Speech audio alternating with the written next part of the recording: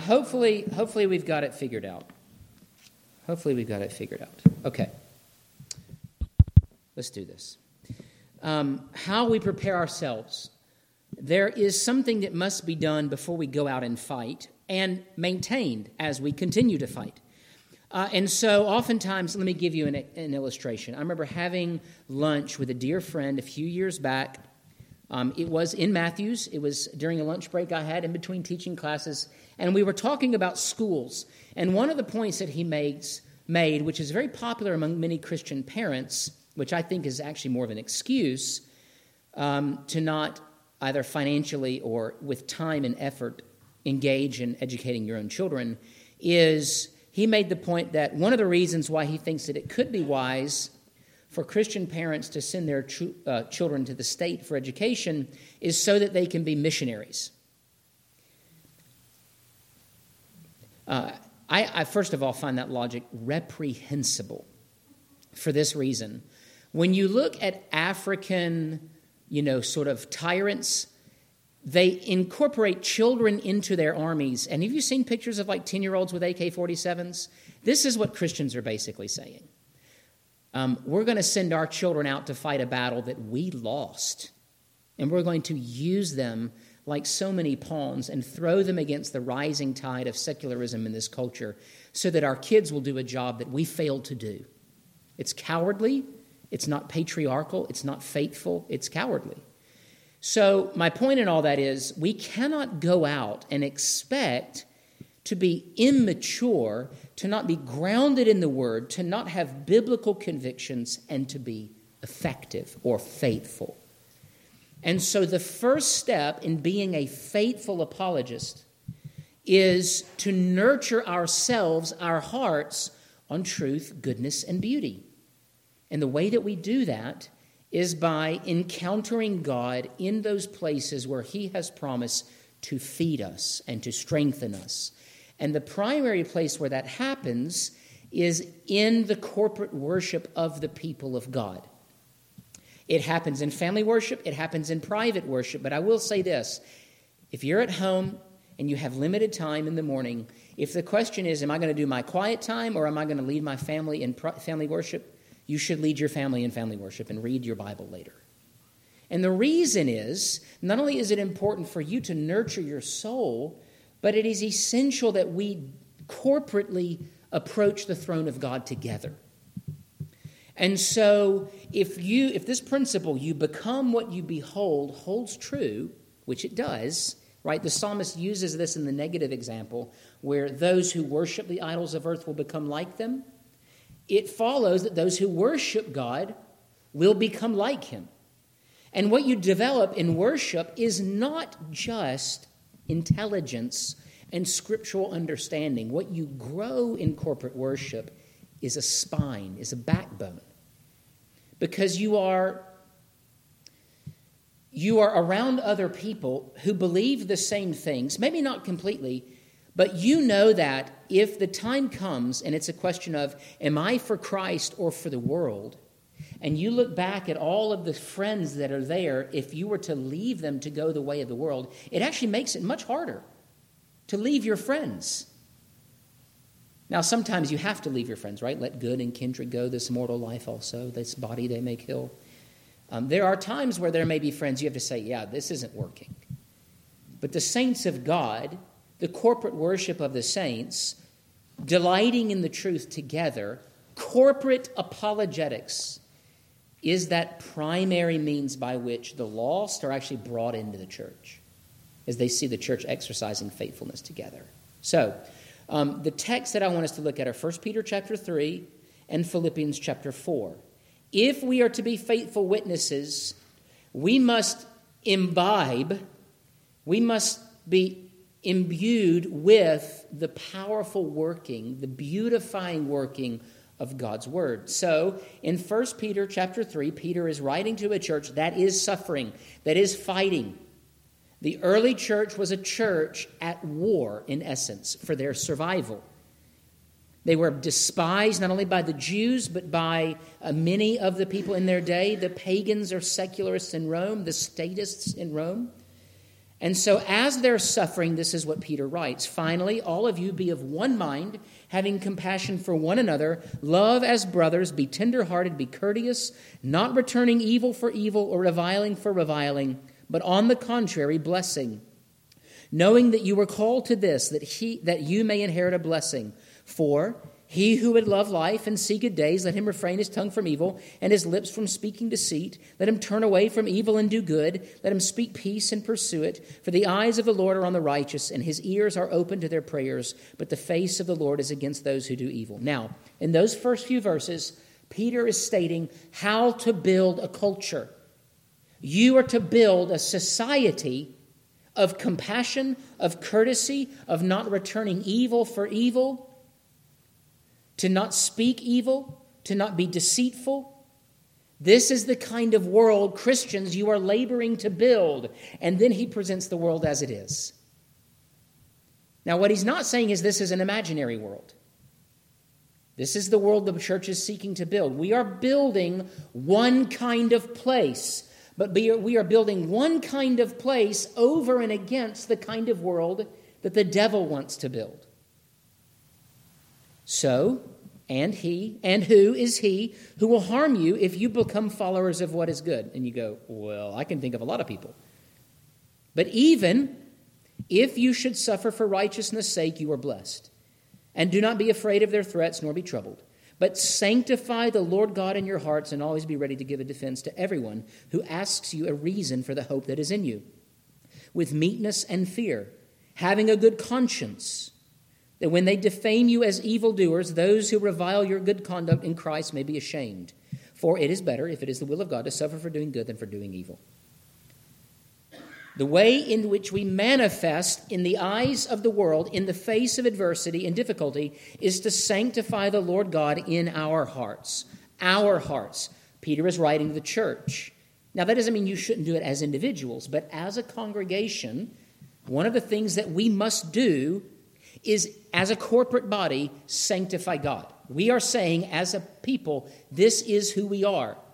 Here we stand, we can do nothing else. This is what we are going to do. And then, in light of our sanctifying God, or the Lord, in our hearts, we are then made ready to give a defense to those who ask us for the reason of the hope that is in you. Now, not everyone is going to ask you that. And in fact, most people won't. Most people will hate the joy in your heart. They will want to snuff out that light. Do you know why? Because they don't have it. And there is that sort of principle among the wicked. If I can't have it, nobody can have it. And you will meet people like that. But then there will be those, as we sang, that when we are in trial, that's when the church has its moment. The church has its moment when we experience trials, and despite those trials, we are still trying to establish the kind of culture, the kind of society, the kind of people and corporate environment that we see in verses 8 through 12. Of gentleness and good and righteousness. And sometimes we're going to have to do that from prison. But in order for that to happen, you and I must sanctify the Lord in your heart first. Now, what does that mean? God is here and everything else is down here. The way my dad used to say it was, if your life is a wheel, Christ is not the spoke, he's the hub. And all these little things in your life as you're moving along can fall. You can break a spoke, but if the hub breaks, the whole wheel is useless. And so if the approval of men is the hub, if the making of a dollar is the hub, whatever that may be, if it's something other than the lordship of Jesus Christ and the honor of the triune Lord, then you're doing it wrong. The wheel will not continue to roll. And so in some ways, despite the fact that we are trying to build a system where we love our neighbor and the glory and honor of Christ is manifested in our midst, that's the ideal in some way. Even if that's not happening like in early Rome or in the ancient age, or our empire is not ancient, but boy, it seems to be on the way down. How are we to live in this fading, glorious empire? Well, we sanctify the Lord in our hearts. We sanctify God. That is the exercise of lifting up the name of God above every other name. do all these other things that are right and good that God has given us, but they never take the place of the sanctifying Lord as God. Now, let's look at Philippians chapter 4. Rejoice in the Lord always. Again, I say rejoice. Let your gentleness be known to all men. The Lord is at hand. Be anxious for nothing, but in everything by prayer and supplication with thanksgiving, let your requests be made known to God.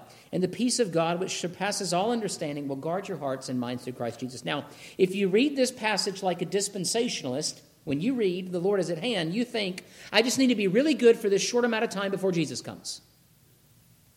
That doesn't work. First of all, the time is long.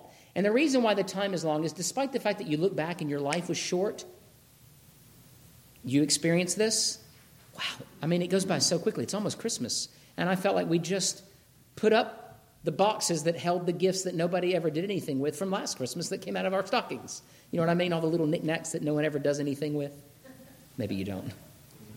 Why do we buy all this stuff? Just to be put away for a year and then never be played with again. It still feels long. And what really feels long is sorrow and difficulty. It seems to stretch time. This whole idea that time is relative is an actually interesting principle. And so what Paul is saying in Philippians is not the Lord is about to come. What he is saying is that in our worship, God is near. He's here.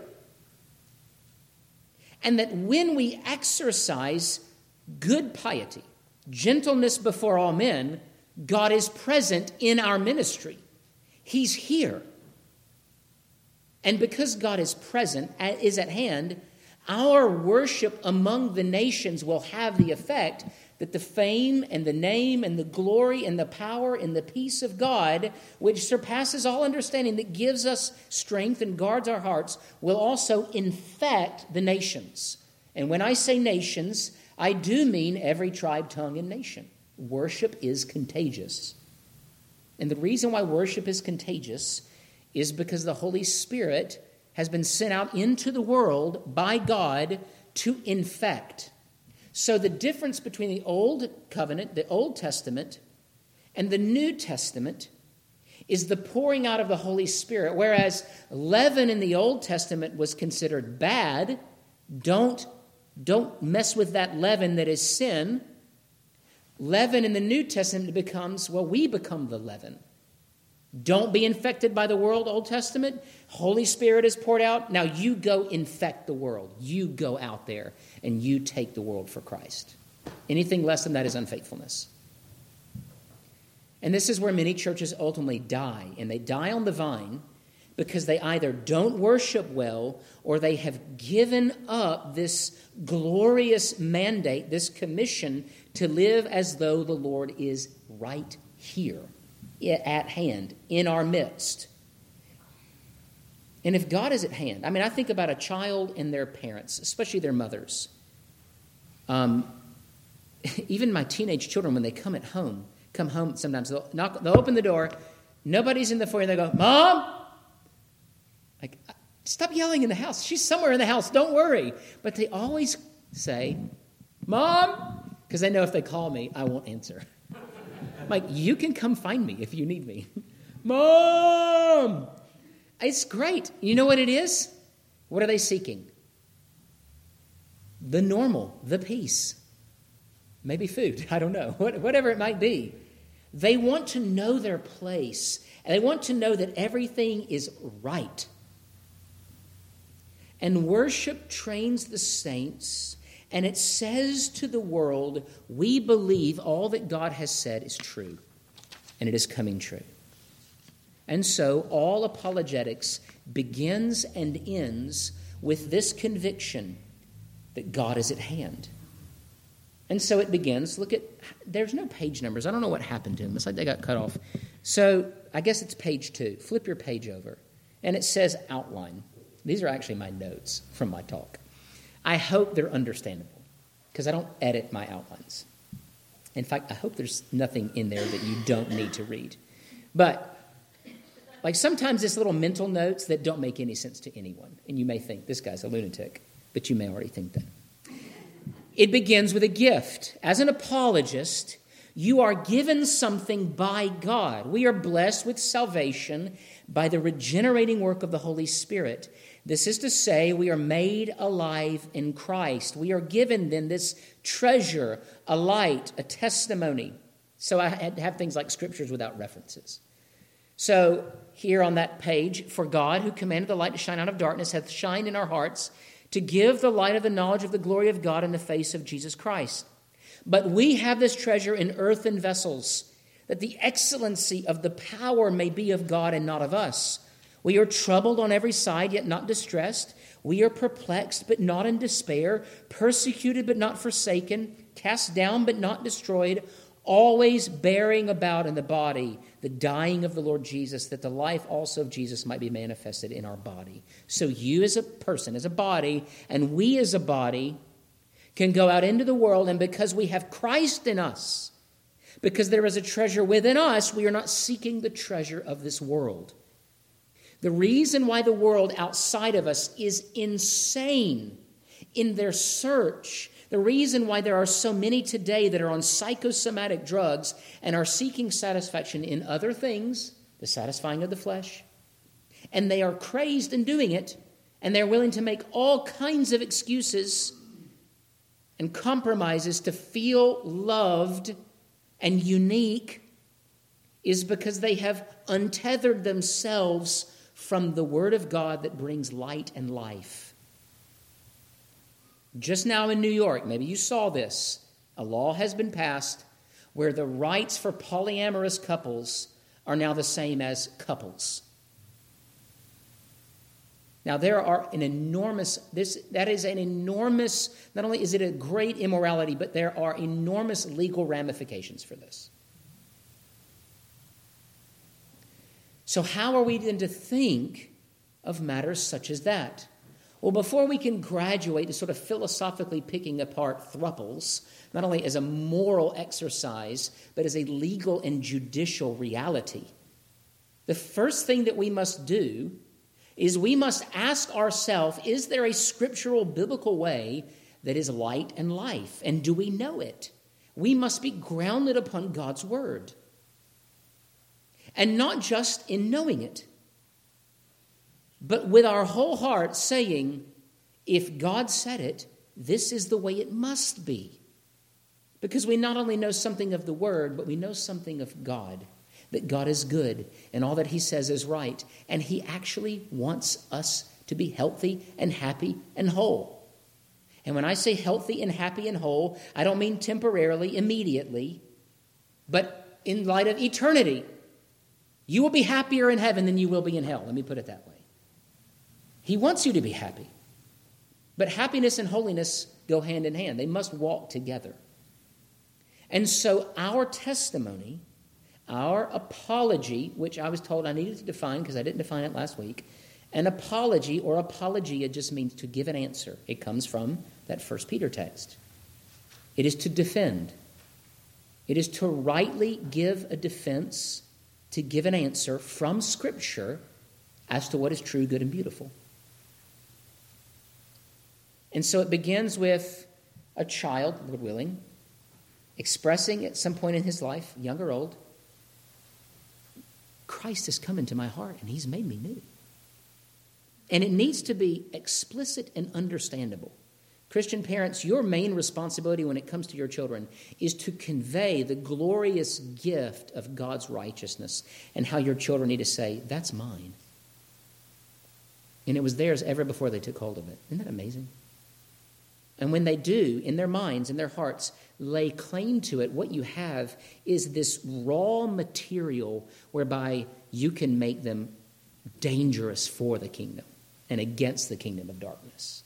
There is nothing like a child who speaks the truth in their sort of unnuanced innocence. You know what I mean? I love that. Taking it to the elites, taking it to the college professors. My children who confess Christ have greater wisdom than any at Harvard and Oxford, these experts. In fact, this is often the argument you will find. Recently, there was a book that came out on the topic of Christian nationalism. And there was a woman who was on Twitter, and her first question to this gentleman was, so what are your credentials?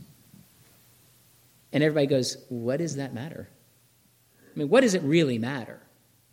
I know a lot of people who are credentialed who I would never go to for spiritual counsel or guidance. Most of them are in, the sort of psychological departments in these great universities.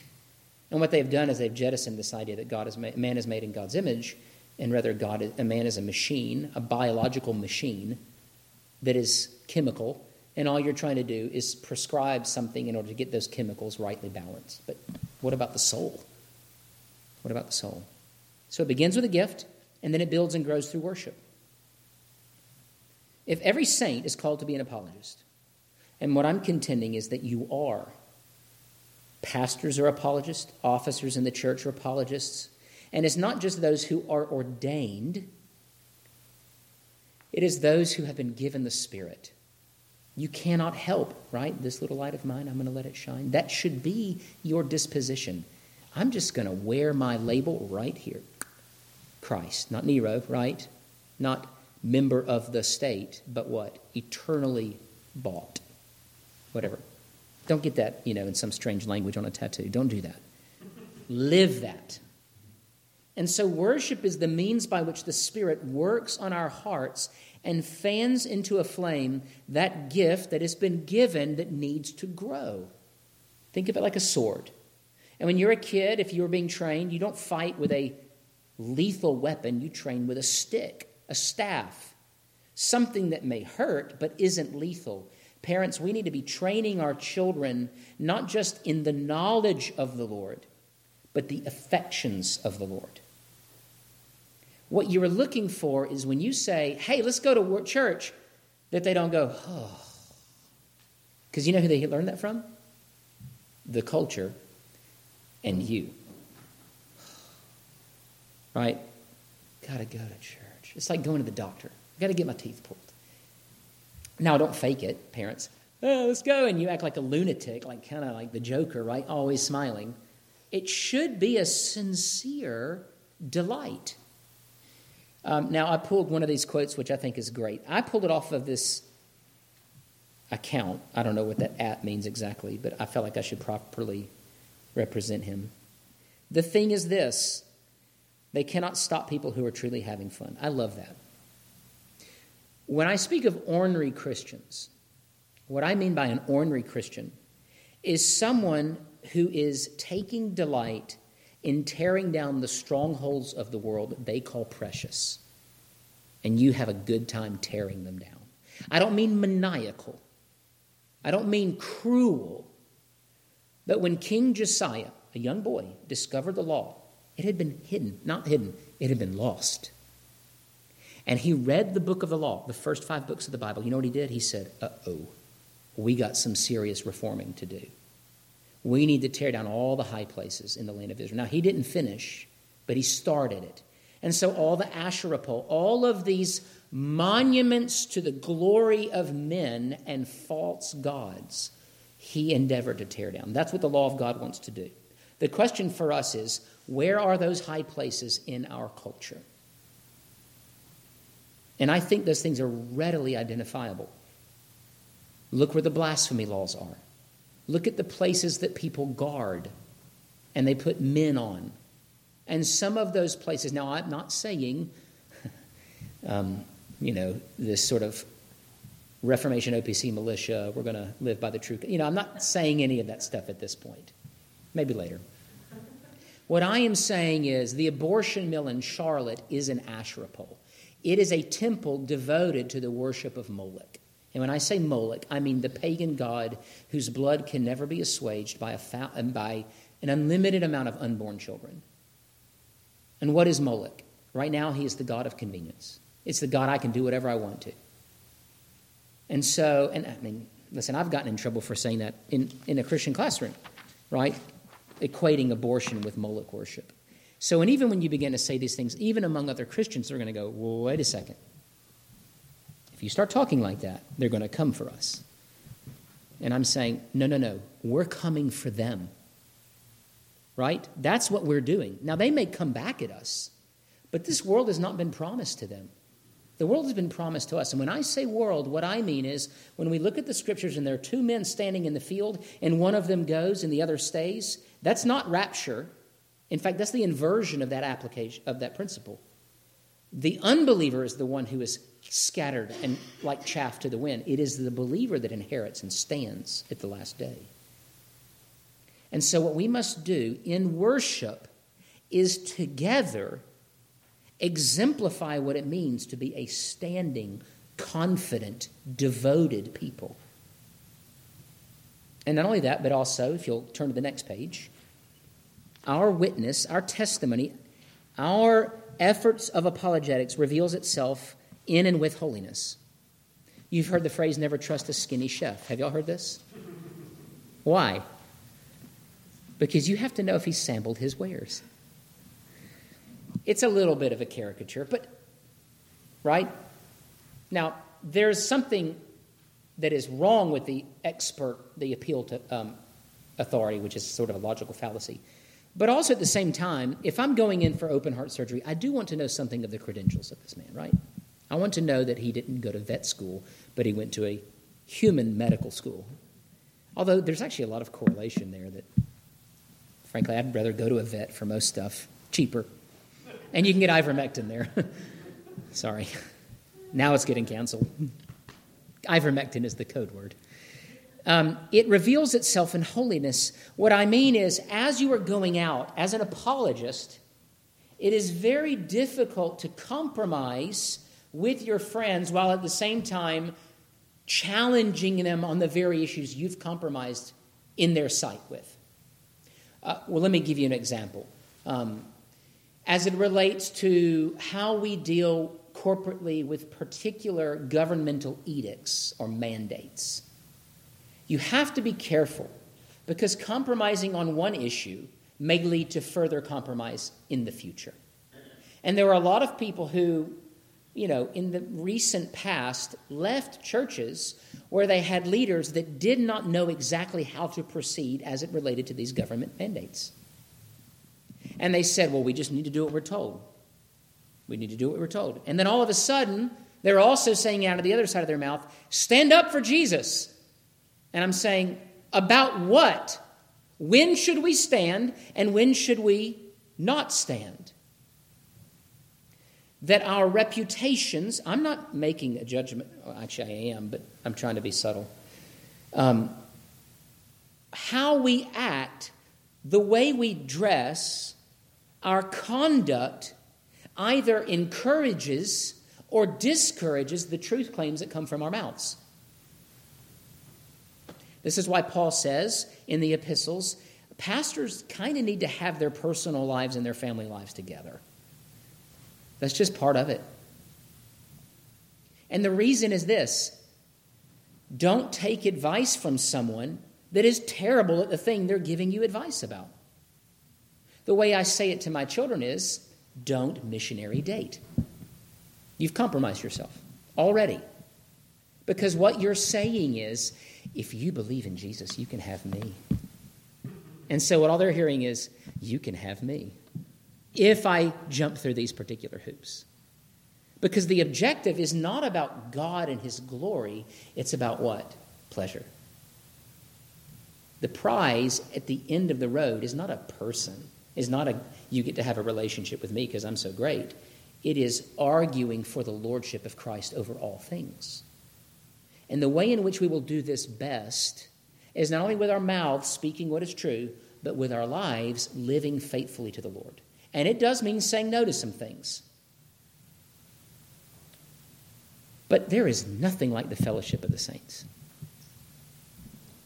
I mean, really, when brothers dwell in unity, it is like the oil that pours out upon Aaron's head and his beard and his clothes. It is the very blessing of Almighty God. What I'm saying is, as a church, we need to show the world how it's done in relationship to full, happy, content lives. Because that's what they want. They want to be content. But their hearts are empty because they've been scratching and digging and going after these cisterns that cannot hold water. So, let's move to the second main point. Are y'all good? You have any questions? Yes. We can always continue this. There's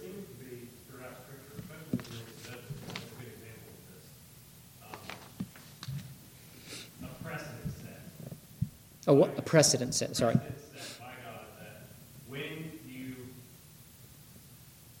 you take the Boniface option, Yeah. you take the axe of the tree, chop down the asher poles, that God blesses that. Whether it's Gideon, even though Gideon was a mess, he still did the right thing.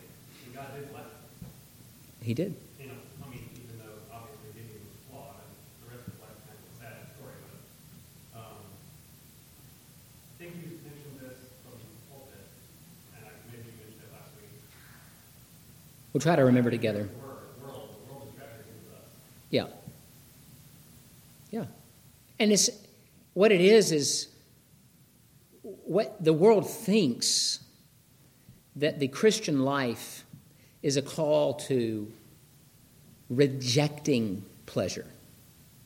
When the Christian life is the embracing of affections rightly ordered, and because they're rightly ordered, they're actually enjoyable. Francis Schaeffer wrote a great book on this called The Christian Manifesto. And in The Christian Manifesto, Schaeffer says, Christians should be patrons of the arts, of music, of all of these things, because ultimately everything that is enjoyed in light of the lordship of God is truly enjoyed, and it does not become twisted as a god or an idol. And so what we're doing in our worship is building a culture. That's my main point, that culture is downhill from worship. And downhill from culture, as you've heard said, is what? Have you heard this? Politics. Corporate morality is the product of culture. Or culture is basically corporate morality. And what happens is you vote for the people that represent your virtues. What is our virtue right now on display? I mean, it's almost like a virtueless society. Right, we're led, the man who sits at the highest seat, although I know that's a terrible way of saying it, the President of the United States is essentially a blank slate into whom all virtues, the virtues of the day, are poured. He is actually a caricature of the whole country. There is no direction whatsoever. He's just, you've seen him, and I'm not making fun of him. He's legitimately just like waiting for programming. And what we are doing is oftentimes as a church, we are not being programmed by the word. We are looking to the world and saying, give me my order, that kind of thing. We need to be programmed by the scriptures. And what it will result in is not robotics. It results in a healthy, organic, spiritually vibrant, beautiful, colorful life. It's spring at the end of winter. And so ultimately that's what sets us apart. Now, any more questions? We'll get to this part next week because we've run out of time. Because I think these things really get down to the nitty-gritty about how we are to think of ourselves in relationship to the world. We've got about 2 minutes. Wait, did we say we go till 10 till or 5 till? We have 7 minutes. Whew. All right, any questions, anything? Henry's helping me keep time up here. I haven't read it yet, but I think he said it in an interview. Stephen Wolfe, in the book on Christian nationalism, points out that one of the most destructive lies that the churches believe, and not just the church, but conservatives in this country, is that the way that we fix Washington is to send the right guy to Washington to fix it. And that's like medicine nowadays. We just treat the symptoms instead of trying to find what caused the problem. Well, what caused the problem is what happens in this room. Times, 50,000 churches across the U.S. Yeah. That's the solution happens in individuals infused in churches, living their life, serving God. Not, okay, well, if we just get this guy on the bus and send him over to D.C., that'll fix the problem. Yeah. No. Well, we think very pharmacologically about all this stuff, like let's fix the problem. We call this an over-immanentized eschaton, which means this. We really think heaven will come to earth prior to Christ's coming, in a way, almost in the sense that Christ won't need to come. There will always be a fight, always be a struggle. There will always be, as it were, a problem to fix. And the way in which God deals with this in the book of Deuteronomy is, here's how you care for the poor, but you're always going to have the poor with you. The poor are not a problem to fix. They are fellow people made in the image of God that you are to care for. You will never fix the world's problems, especially by sending the right guy. You will always be disappointed. Some group will be disappointed, right? What we can only ever do is strive to be faithful. And the only way that I can think to do that, because we don't have the emotional capital to look much further, is right here, this side of the church. Now, you know what I mean. This little group, which is actually the beauty of a relatively small covenant community, is at the end of the day, you and I only have enough emotional capital to really care about a handful of people. And everything else that happens in the world, we don't have a lot of room for. Right? I don't put a Ukrainian flag on my Twitter handle because I don't have the time to mourn the death of every Ukrainian or Russian or whoever may be in the world that's out there dying. And if I do that, guess who I don't give my strength to? You people. And so a lot of it is, I think we talked about this as a men's fellowship group, don't give your strength, don't give your emotional capital to situations, to people, to a place that you will never actually have any effect in, like Washington. Now, you can maybe do an end around, right, an inadvertent type of thing. But right now, when I go home, my job is to not yell at my kids, to love them, to show them the joy and the beauty of a life lived in honor to the Lord. This is the thing about children is, and this is actually one of my points in my apologetics class. I'm talking to teenagers and I'm saying, get married and have lots of babies. Because you can invest in the stock market, but all of that currency, it's fake. It's all fake. But what children are truly a possession that does not dwindle, but it multiplies. And the way in which that investment, you get the return on your investment is you pour into the young the convictions that will carry them throughout their whole life. And here's the thing, the world's not having babies, right? They've got dogs, and they call them children. Like, all right, crazy person. We can take over the entire society in one generation with all the and teach them. So, I've had my run at that. We need people to right, you know. And now I have. There's a granddaughter coming. I'm like, what has happened? I'm not even old enough. I can't even come up with a cool granddad name. But you know, that's kind of the way it should be, right? Age gracefully by getting aged out. So we'll pick up next week where we're leaving off here. What our commitments to in terms of Scripture and what that will make us look like in the eyes of the world, and we'll go a little bit farther than what's on this outline. But any other questions? Guys, if this is helpful or unhelpful, give me some feedback. Sometimes I feel like it's just the musings of a madman. But I want you to be on the same page because I want us as a congregation, if I can just get one point through to you, and that is we have it so much better than what the world is trying to tell us is better. And it may be simple, it may be old-fashioned, they will make fun of you, but to be in union with Christ and to be part of the household of faith, there is nothing like it. Don't be ashamed of it. Get out there and brag about it, you know, in a good way, and bring people in. All right, let's pray. Lord, we ask that you would, by your grace and by your Spirit who makes things appealing to us where they were once not appealing, because we are in need of being not only transformed from darkness to light, but we are in need of being sanctified. That you would not only do that act of justification, but that glorious work of sanctifying our hearts, wherein we sanctify you, set you apart among all the other gods of this world. Help us to worship and to be seen worshiping and to be bold. And then to say to people, this is why we worship God and not your fake gods. Lord, help us to be a people who are prepared not just the words to say, but hearts that are full of conviction. We pray this in your name. Amen. Y'all have a wonderful Sunday.